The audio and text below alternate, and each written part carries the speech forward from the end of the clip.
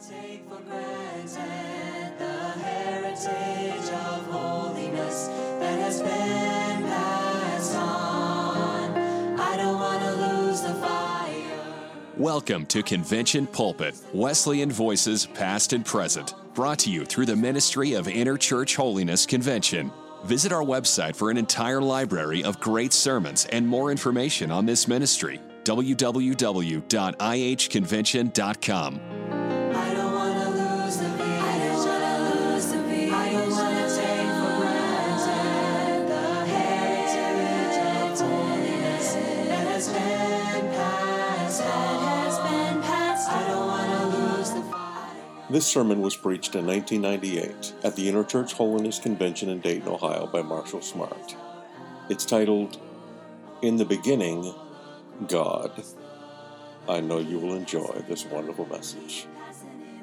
Keep passing it on and on. Keep passing it on. Keep passing it on. Keep passing it on and on. Thank you, Father, for your wonderful presence that we feel in this service. I pray that you'll brush aside everything that the enemy may use to try to hinder in this service. Put a holy hush upon us. Amen. And bring us face to face with eternal realities. We thank you for help in other days. But this is a new service tonight.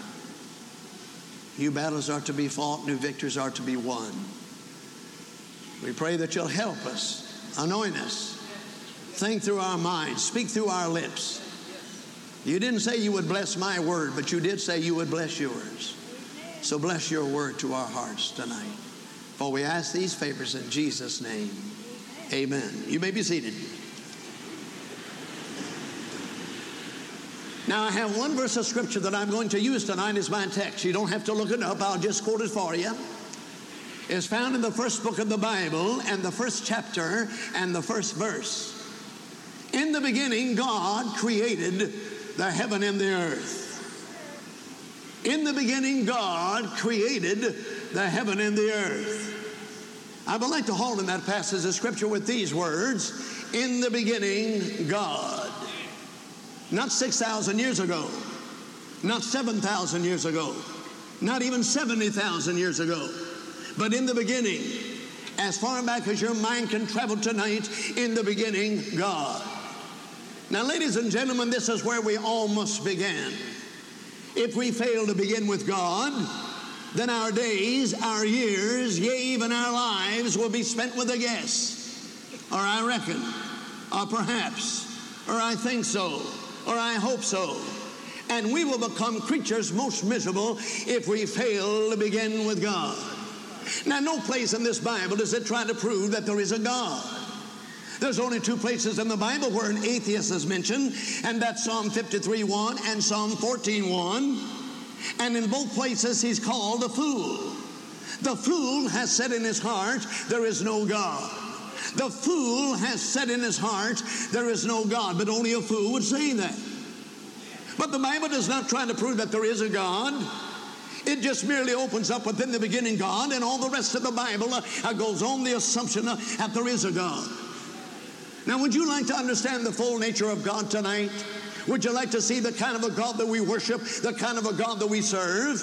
Then we're going to have to turn to the Bible. Because, ladies and gentlemen, the Bible is the Word of God. And as I open up the Bible, I notice this about God, and that is He is a God of love. Now, I never want you to forget that. I want you to remember that the longest day that you live. I want you to write that upon your heart. I want you to stamp that upon your mind. I never want you to let go of that wonderful truth, and that is God is a God of love. Now, it doesn't matter to me tonight who you are. It doesn't matter to me how deep in sin that you've gone. You may be a big hypocrite tonight. Your sin may be adultery. It may be filthiness. It may be pride. It may be drink. It may be murder. It may be dope. It may be every sin that I can mention tonight. But according to the Bible, God loves you, and He loves you with an everlasting love. I suppose one of the greatest books in the New Testament is the Gospel of St. John. I suppose one of the greatest chapters in that book is chapter 3. Probably one of the greatest verses in that chapter is verse 16. It's a golden text of the Bible. It said, for God so loved the world that he gave his only begotten Son, and that whosoever believeth in him should not perish, but have everlasting life. And that little word whosoever is universal in its scope. It takes in anybody, it takes in everybody, it even takes in you. Regardless of who you are, regardless of how deep down in sin that you've gone, regardless of how dirty and how black and how ugly your past record may be, the Bible indicates that whosoever believeth in him should not perish, but have everlasting life. Again, the Bible says, unto him that loved us and washed us from our sins and his own blood, according to Revelation 1:5. Now, according to that verse of Scripture, the Lord loved us before he washed us from our sins. Again, the Bible said, God commendeth his love toward us, that while we were yet sinners, Christ died for us, according to Romans 5:8. Now, according to that Scripture, he loved us before he died on the cross for us. You know, it was a long time after I had become a Christian before I fully realized my relationship with God and God's relationship to me.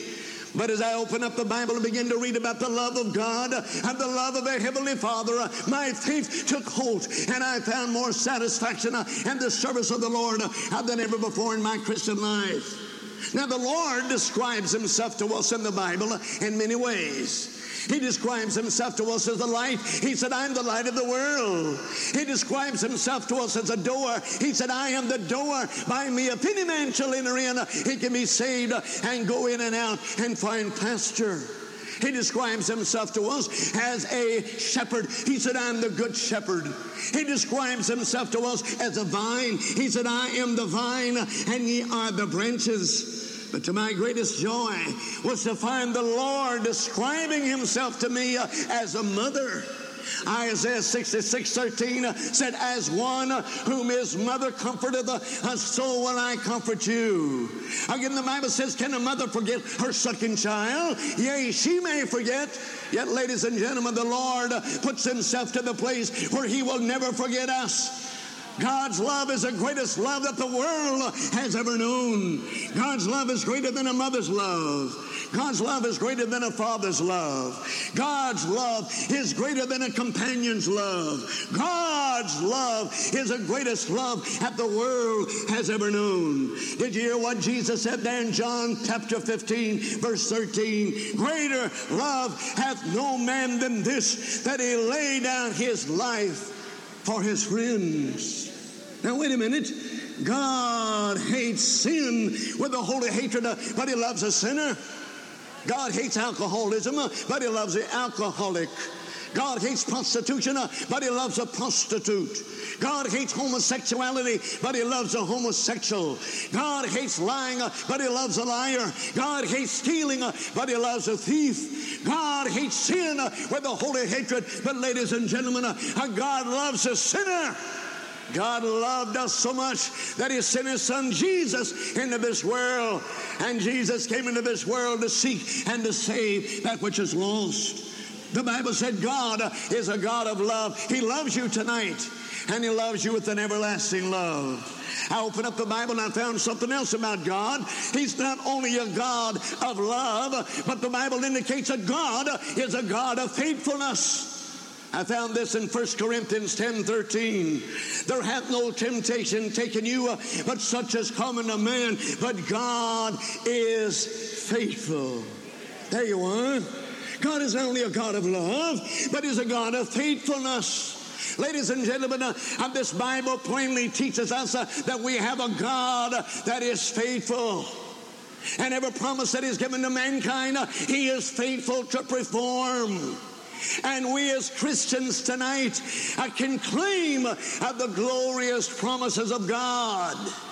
And according to the Scripture, God is going to be faithful to the saints. He's going to be faithful to the Christians.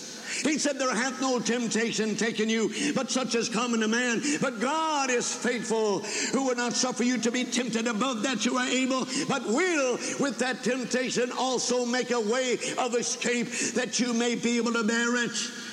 God will never put too much on a Christian about what is able to bear it. Then God is going to be faithful to us, not only in temptation, but He's going to be faithful to us all through this Christian life. Did you hear what Paul said in 2 Corinthians chapter 12, verse 9? He said, my grace will be sufficient for you, and my strength will be made perfect in weakness. God is going to be faithful to us even when we come down to the river's edge. When we come down to the chilly waters of death, the Lord is going to be with us. Did you hear what David said in Psalm 23:4? He said, yea, though I walk through the valley and the shadow of death, I will fear no evil, for thou art with me, thy rod and thy staff, they comfort me. God is going to be faithful to us in that. He's going to come after us someday. Did you hear what it said in John 14, chapter 14, verses 1, 2, and 3? Let not your heart be troubled. Ye believe in God, believe also in me. In my Father's house are many mansions. If it were not so, I would have told you. I go to prepare a place for you. And if I go and prepare a place for you, I will come again and receive you unto myself, that where I am, there you may be also. Ladies and gentlemen, God is going to be faithful to the saints. Put that down in a little notebook. Write that down upon your heart and your mind, that God will be faithful to His children. He's going to be faithful to the saints. Now, wait a minute. Let's flip that coin. I noticed something else about the faithfulness of God. He's not only going to be faithful to the Christians, but get this carefully now. He's going to be faithful to the sinner as well.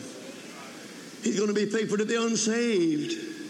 Did you hear what it said in Numbers 32:23? He said, be sure your sin, I will find you out. Now, if you're going to fuss with anybody, don't fuss with this preacher. You're going to have to fuss with the Bible. You're going to have to fuss with what God says. He said, be sure your sin, I will find you out. Numbers 32, verse 23. He said, the soul that sinneth, it shall die. Ezekiel 20:18. He said, be not deceived. God is not mocked. For whatsoever a man soweth, that shall he also reap. If his soul's to the flesh, he'll of the flesh reap corruption. But if his soul's of the Spirit, he'll of the Spirit I'll reap everlasting life. Galatians chapter 6, verses 7 and 8. He said, your sin, I will find you out someday. He said, the wages of sin is death. Romans 6:23. Did you hear what David said? He lifted up his voice in Psalm 69, verse 5. He lifted up his voice and said, dear Lord, you know all about my foolishness, and my sin is ever present in your sight. You know about my foolishness, and my sins are ever in your sight. You know all about these sins. Ladies and gentlemen, David said, you know all about my foolishness. And by the way, God knows all about our foolishness. God knows all about our sins. If you're here tonight and you think you can cover up, the Bible said that sin someday I will find you out. We could have a few people here in this congregation that think that you're pretty smart. You think you can do wrong and get away with it. But ladies and gentlemen, if I know anything about this Bible, and I've been studying it now for 50 years, if I know anything about this Bible, I just do not believe that anybody can do wrong and get away with it. He said, your sin, someday I will find you out. Did you know the Lord has fixed your body up in such a way that you can't sin and get away with it? The Lord has given you a special kind of a body. Your body is affected by what you eat, and your body is affected by the sins that you commit. You can't hate somebody and have a good digestion. You can think in pure thoughts and think in pure thoughts and think in pure thoughts without poison in your bloodstream. Your body is affected by this thing that's called sin. God has fixed your body up in such a way that you can't do wrong and get away with it. Your sin will find you out. The Bible said, he that covereth this sin should not prosper. But blessed is he whose transgression is forgiven, whose sins are covered. The best thing to do is to get your sins covered by the precious blood of Christ. Don't try to cover up. Don't try to hide. Confess them and forsake them and renounce them and say yes to Jesus Christ. He'll forgive you of all of your sins. You can't sin and get away with it. God knows all about everybody in this congregation. He knows everyone that's sitting over here in this section and on the floor section, over here in this section, here in the middle section.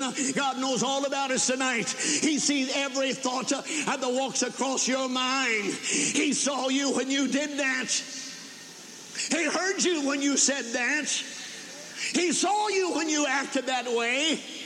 The pastor didn't see it. The evangelist didn't see it. Your companion didn't see it, but God saw it. And the Bible said that someday that sin will find you out. The best thing to do is to confess it. Don't try to cover up. Just confess it and say, oh my God, it's true.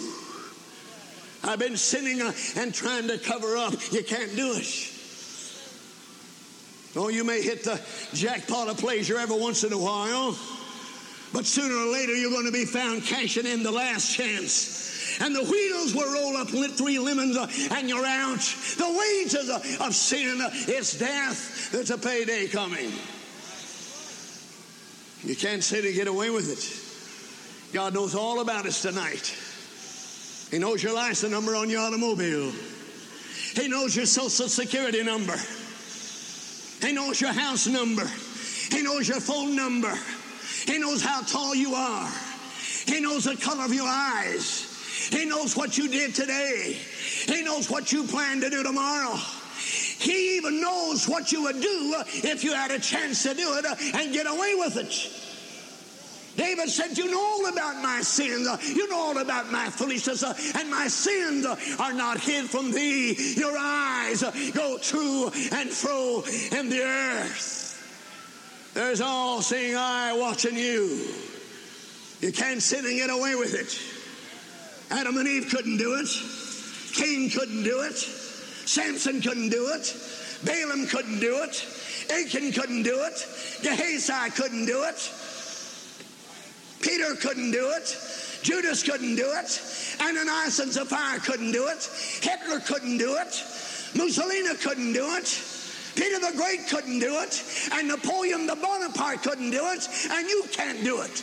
There's not a person in this room or out of this room that can do wrong and get away with it. The Bible said someday your sin will find you out. If it doesn't find you out in this life, it'll find you out when you stand at the blazing judgment bar of God. Sometimes your sin will find you out in your body. I've got scars on my body tonight, and I'll take to the grave with me because of living in the fast lane. I know a fella, he was an alcoholic, but the man got saved, got wonderfully sanctified. The doctor said, yes, he's a Christian, but he still has a bad liver because of drinking so much whiskey. I have scars on my body. My body has been affected because of our past life, because living in the fast lane. And I'm speaking to people right here in this congregation. You're suffering in your body tonight because of sin. S-I-N, sin. It'll find you out in your body. Sometimes it finds you out in your countenance. When I was pastoring in Indianapolis, I could always tell when some of my young people were slipping around doing things they ought not to do. I could see it on their countenance. I can tell an alcoholic when I see one. They don't have to walk around with a placard up in the air saying, I'm an alcoholic, I'm an alcoholic, I'm an alcoholic. They don't have to tell me that. I know an alcoholic when I see one.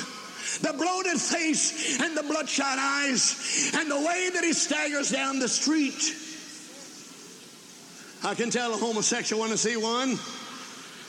I don't miss it very often. They don't have to walk around with a placard up in the air saying, I'm homosexual. You can see it on their countenance. Sometimes sin will find you out in your countenance. If it doesn't find you out in your body, if it doesn't find you out in your countenance, many times it finds you out in your offspring, your children. The iniquities of our fathers has been visited on the children of the third and the fourth generation, according to Exodus chapter 20, verse 5. Ladies and gentlemen, write it down on your little mind. Write it down on your heart. Put it in the notebook. Your sin will find you out. If not in this life, it'll find you out at the judgment. The mask will be jerked off and the real you will be seen. My God, there's not enough of men in this room or out of it. I could scare me a shiver. I've come into this mourner's bench. If I had a spiritual need, I'd be the first one at this altar. I don't want to go to hell. I don't want to go out to meet God unprepared. I want to know before I leave this convention center that every sin's under the blood, that I'm sanctified holy, and that I got my little hand in God's big hand, and I'm walking in every ray of life that the Lord has given to me. I wouldn't want to leave without knowing that it's well with my soul. You can do as you please. I'm just saying this: God is a God of faithfulness. He's going to be faithful to the saints, but He's going to be faithful to the unsaved people as well. I hate to say this, but it just came to me. I was in a revival meeting a few years ago in a certain church. Saints of God were praying around the clock. We were having numbers of people around the altar praying. One night while I was in the middle of this message, not the one that I'm preaching tonight, but I was in the middle of another message, and all of a sudden a woman stood up in the congregation and she screamed and slipped out of her seat and ran down the aisle and fell on her knees at the altar. She was praying like she was ready to drop into hell. I stopped preaching. I said, "Come on, saints, let's gather up around this woman and pray with her. She's desperate." And while we were praying for her, she looked up, and I shall never forget that stare that she had in her eyes. She stopped me from praying. She said, "Preacher, I look like a Christian, don't I?" But she said, "I'm a hypocrite. My heart is black as hell itself. I'm a hypocrite. I profess to be right with God, but I don't really possess it in my heart. I look like a Christian, I dress like a Christian, but my God, my heart is deformed. I'm lost without Jesus. I'm a member of this church. In fact, I'm a charter member of this church." I said, "My God, lady, what's wrong?" She said, "Brother Smart, for years, I've been stealing money out of the offering plates. Whenever the pastor had the people to get on their knees to pray, I'd slip out of my seat while the people were praying, and I'd slip up to the platform, look at the pulpit stand as if I were trying to find a fan or maybe a Sunday school quarterly." But she said, "I wasn't looking for a fan or a Sunday school quarterly." She said, "I was stealing money out of the offering plates." She said, "Do you believe the Lord can forgive me?" I said, "Oh, yes." Isaiah 1:18 said, "Come now and let us reason together, saith the Lord. Though your sins be scarlet, they shall be white as snow, and though they be red like crimson, they shall be as wool." She said, "Do you believe the church will forgive me?" I said, "Oh, yes." That woman prayed through and got saved. The Lord restored the joy back to her heart, placed the kiss of reconciliation on her brow, rewrote her name down in the Lamb's Book of Life. And she'd been trying to pay that money back to the church ever since. And maybe some of you folk in this congregation, you haven't been stealing money out of the offering plates, but probably you've been sneaking around like a little hypocrite and doing things that you know down deep in your heart is not right in the sight of God. Maybe you've been stealing God's money. Instead of paying your tithe, you've been keeping it for yourself. Slipping around doing things that you know down deep in your heart is not right in the sight of God. God knows all about that. God knows all about that. He said, "Be sure your sin will find you out." I opened up the Bible and I found something else. God is not only a God of love, He's not only a God of faithfulness, but I found in the Bible that God is a God of long suffering. I found that in 2 Peter chapter 3, verse 9. For the Lord is not slack concerning his promises, as some men count slackness, but is long suffering to usward, not willing that any should perish, but that all should come to repentance. You'll say, what does that mean? That means it's not God's will for anybody in this room to go to hell. But it's God's will for everybody in this auditorium to go to heaven after this life is over. It's not God's will for anybody to be lost. It's God's will for everybody to be saved. It's not God's will for anybody to leave this auditorium with condemnation on your heart, but it's God's will for every one of us to leave with the joy bells ringing in our hearts. God is a God of long suffering. He doesn't want anybody to be lost. If you go to hell, you'll go there as a dirty intruder. Because God Almighty doesn't want anybody to go to hell. If you go to hell, you'll go there as an intruder. God has come to seek and to save that which is lost. Now, really, to be honest with you, everybody in this congregation, including Brother Sankey, and everybody in this congregation, including this preacher right here, everybody in this congregation deserve to go to hell. Every last one of us deserve to drop into hell where we'll burn and burn and burn as long as God lives. Why? Because we've all sinned and come short of the glory of God. That's what the Bible said in Romans 3:23. All have sinned and come short of the glory of God. That's the reason that we need a Savior. We were born in sin. David said in Psalm 51:5, I was shapen in iniquity, and in sin did my mother conceive me. Paul said in Romans 5:12, wherefore, as by one man sinned entered into the world, and death by sin, so death passed upon all men, for all have sinned. Everybody in this congregation deserves to go to hell, because we had all sinned and come short of the glory of God. But thank God for 2 Chronicles 7:14. If my people, which are called by my name, shall humble themselves and pray and seek my face and turn from the wicked ways, then will I hear from heaven, I'll forgive them of their sins, I will heal their land. Thank God for 1 John chapter 1 verse 9. If we confess our sins, he is faithful and just to forgive us of our sins and would cleanse us from all unrighteousness. Woo! Hallelujah for the amazing grace. How sweet the sound of the saved a wretch like me. I once was lost, but now I'm found. I was blind, but now I see. I confess, I forsook, I renounced, and Jesus forgave me. What? You say, why do you do that? Because you don't do it. We have a lot to praise the Lord for.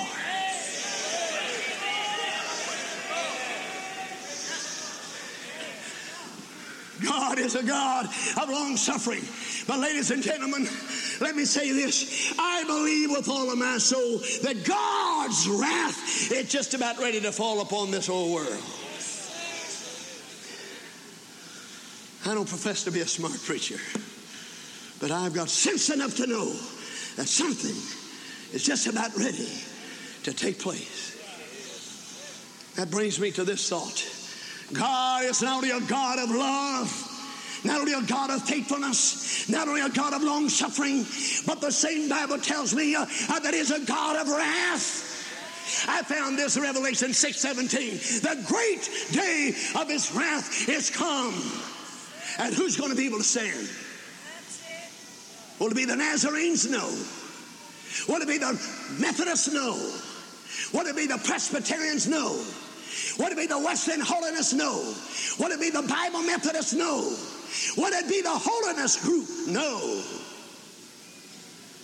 It's going to be the holy group, not the holiness crowd.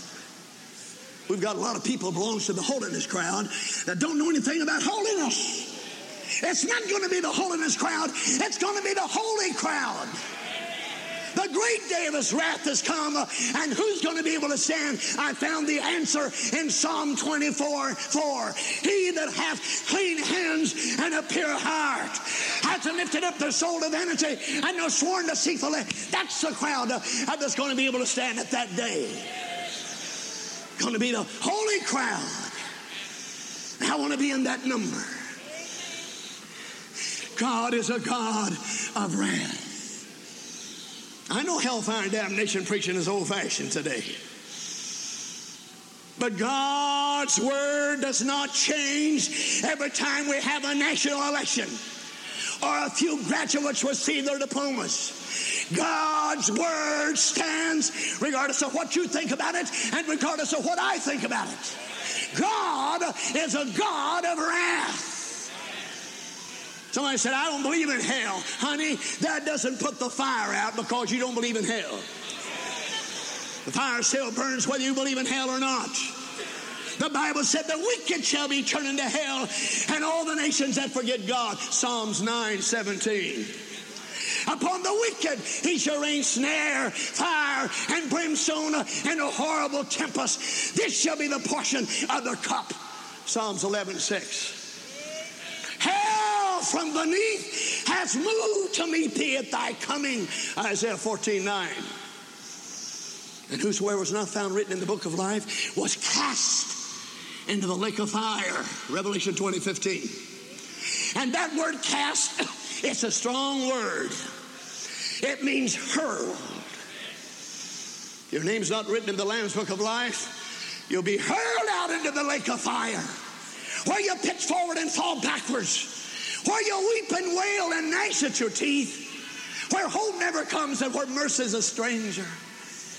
And look back and see this service tonight. Look back and see yourself sitting where you're sitting. And then wake up to realize God's gone. Mercy's gone.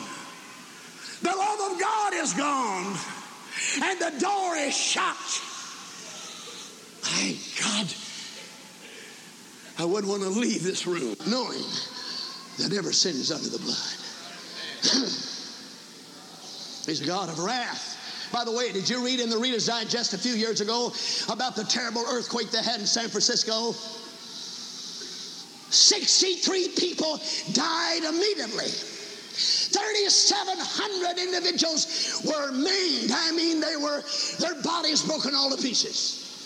Thousands of people were made homeless. According to Reader's Digest, it was the worst disaster in American history.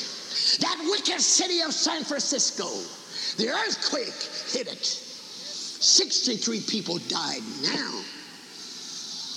3,700 people were injured. Thousands of people were made homeless. But wait a minute. There's a little bit of mercy mixed in that wrath. I said there was a little mercy mixed in that wrath. Not everybody was killed. Not everybody was injured. Not everybody was made homeless. There was some mercy mixed in that wrath. But ladies and gentlemen, you remember reading there in Revelation 14:10 where it said someday the wrath of God will be poured out on this whole universe without mixture. There won't be any mercy. There'll be judgment. Mercy door will be shut. My God, I'll tell you, when the wrath of God is poured out on this universe, there'll be no mixture, no mercy at all mixed in that wrath. This world will reel and rock like a drunken man. The stars will fall from the silver sockets. The moon will turn to dripping blood. The sun will be blown out and will refuse to shine. And people will run to the rocks and the mountains and beg the rocks and mountains and to fall upon them and to crack their skulls and to dash their brains out, to hide their face from him that sits on the throne. My God, what a day. Ladies and gentlemen, the storm's coming. Say what you will. The storm's coming. I can hear the rumbling of the thunder out there in the distance. I can see the flashing of the lurid lightning out there. My God, the storm's coming. If you're not in, you better get in. I've said this and I'll say it again. If you get right with God in 1968, you're going to be getting right with God just in time.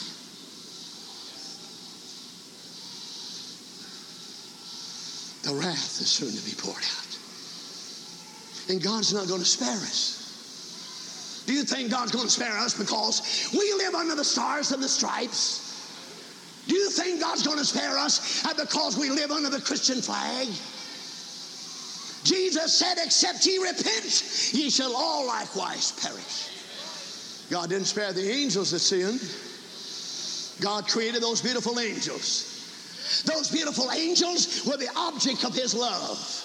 But they transgressed, and God cast them down to hell.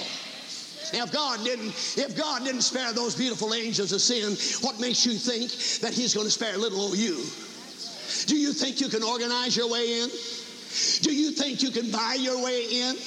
Do you think that you have enough of prestige to get to heaven? Jesus said, except a man be born again, he cannot see the kingdom of God. God didn't spare the people back in Noah's day. They were well-educated people back in the days of Noah. People from every strata of society. There were millionaires who lived back in the days of Noah. Well-educated people. People from every strata of society. Yet the Bible indicates that God did not spare them. He put it on the heart of Noah to build the ark.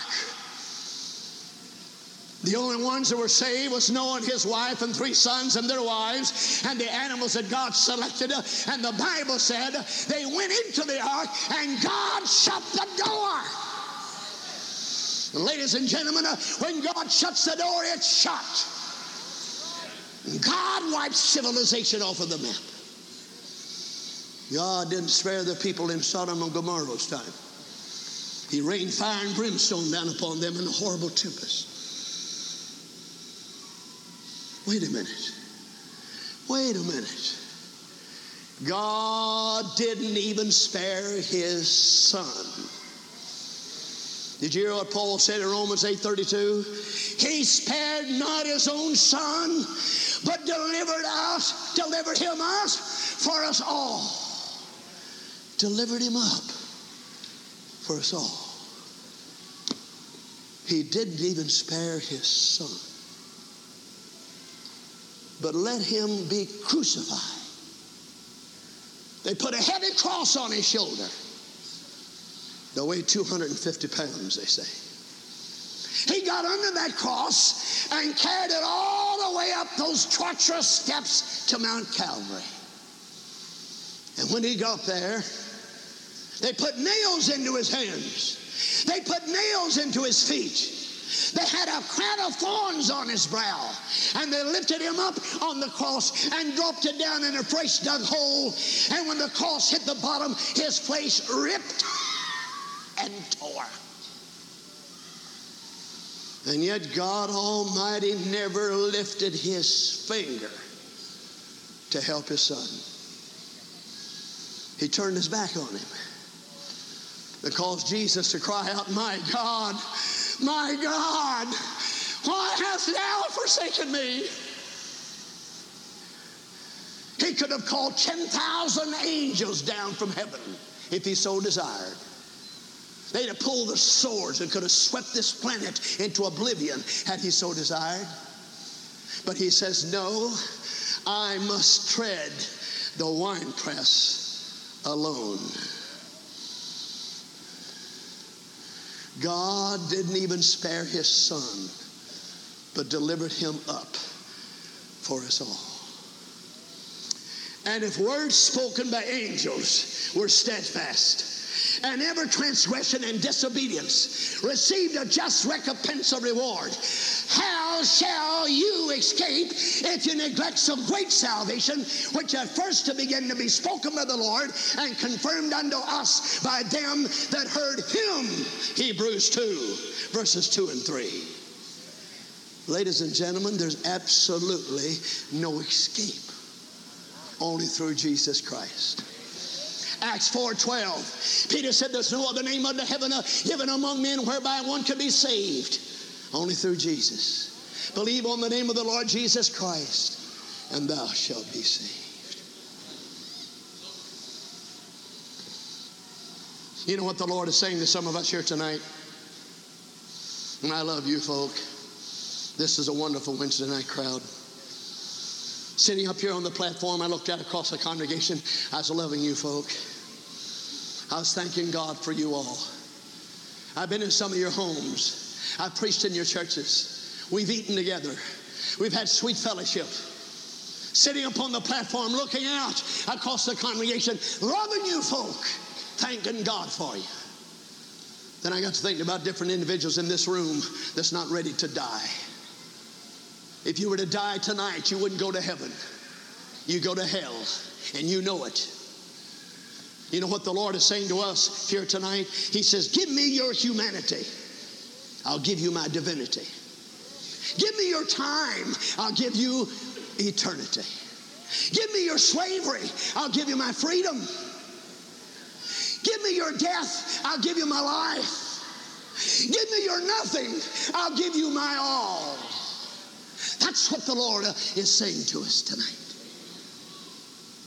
And there's not a person in this room, not one person in this room that can guarantee me that you're going to be alive this time tomorrow evening. Not a one. You've got 208 bones in your body, over 500 flimsy muscles, over 1,000 jittery nerves. But if it weren't for the goodness of God, you couldn't sit up in your seat listening to this little sweaty preacher tonight. If it weren't for the goodness of God, you couldn't sit up in your seat. You're breathing God's breath.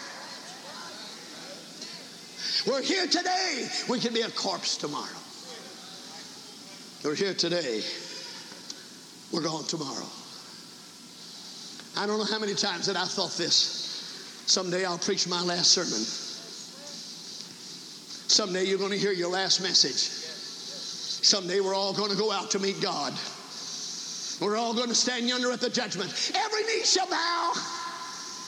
You may not bow tonight, but someday you will bow. Every knee shall bow. Every tongue shall confess. You may not confess tonight, but someday that tongue of yours will confess. Let's get our bowing done tonight. Let's get our confessing done tonight. I hate to say this, and I'm saying this in closing. I hesitate to say it. I'm the best friend that you ever had at this particular time. I'm standing between the dead and the living. I'm the best friend that you ever had at this particular time.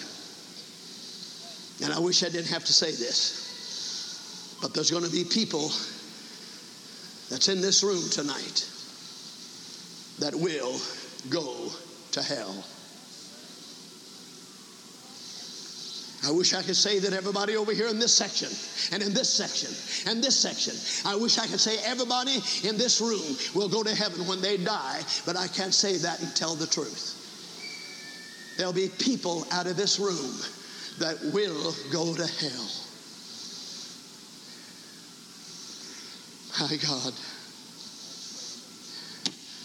After sitting in a service such as this, hearing the beautiful singing, and all the preaching that's been done, and the sermon that we're preaching tonight, I get to thinking about some people in this room that will go to hell.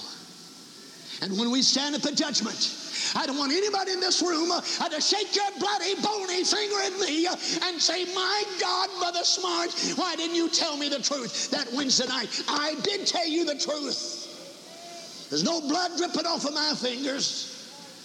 I'm clean of your blood. I told you the truth. Sitting there in your seat, you know exactly what you ought to do. There's people right over here in this section, this section, this section. You know exactly what you ought to do. You have a spiritual need to be saved, sanctified, or reclaimed. Or you need to come to this altar and pray about something. My God, don't you leave without praying one prayer. You know what I want you to do tonight? I'm going to ask you to do something that's very, very hard for you to do.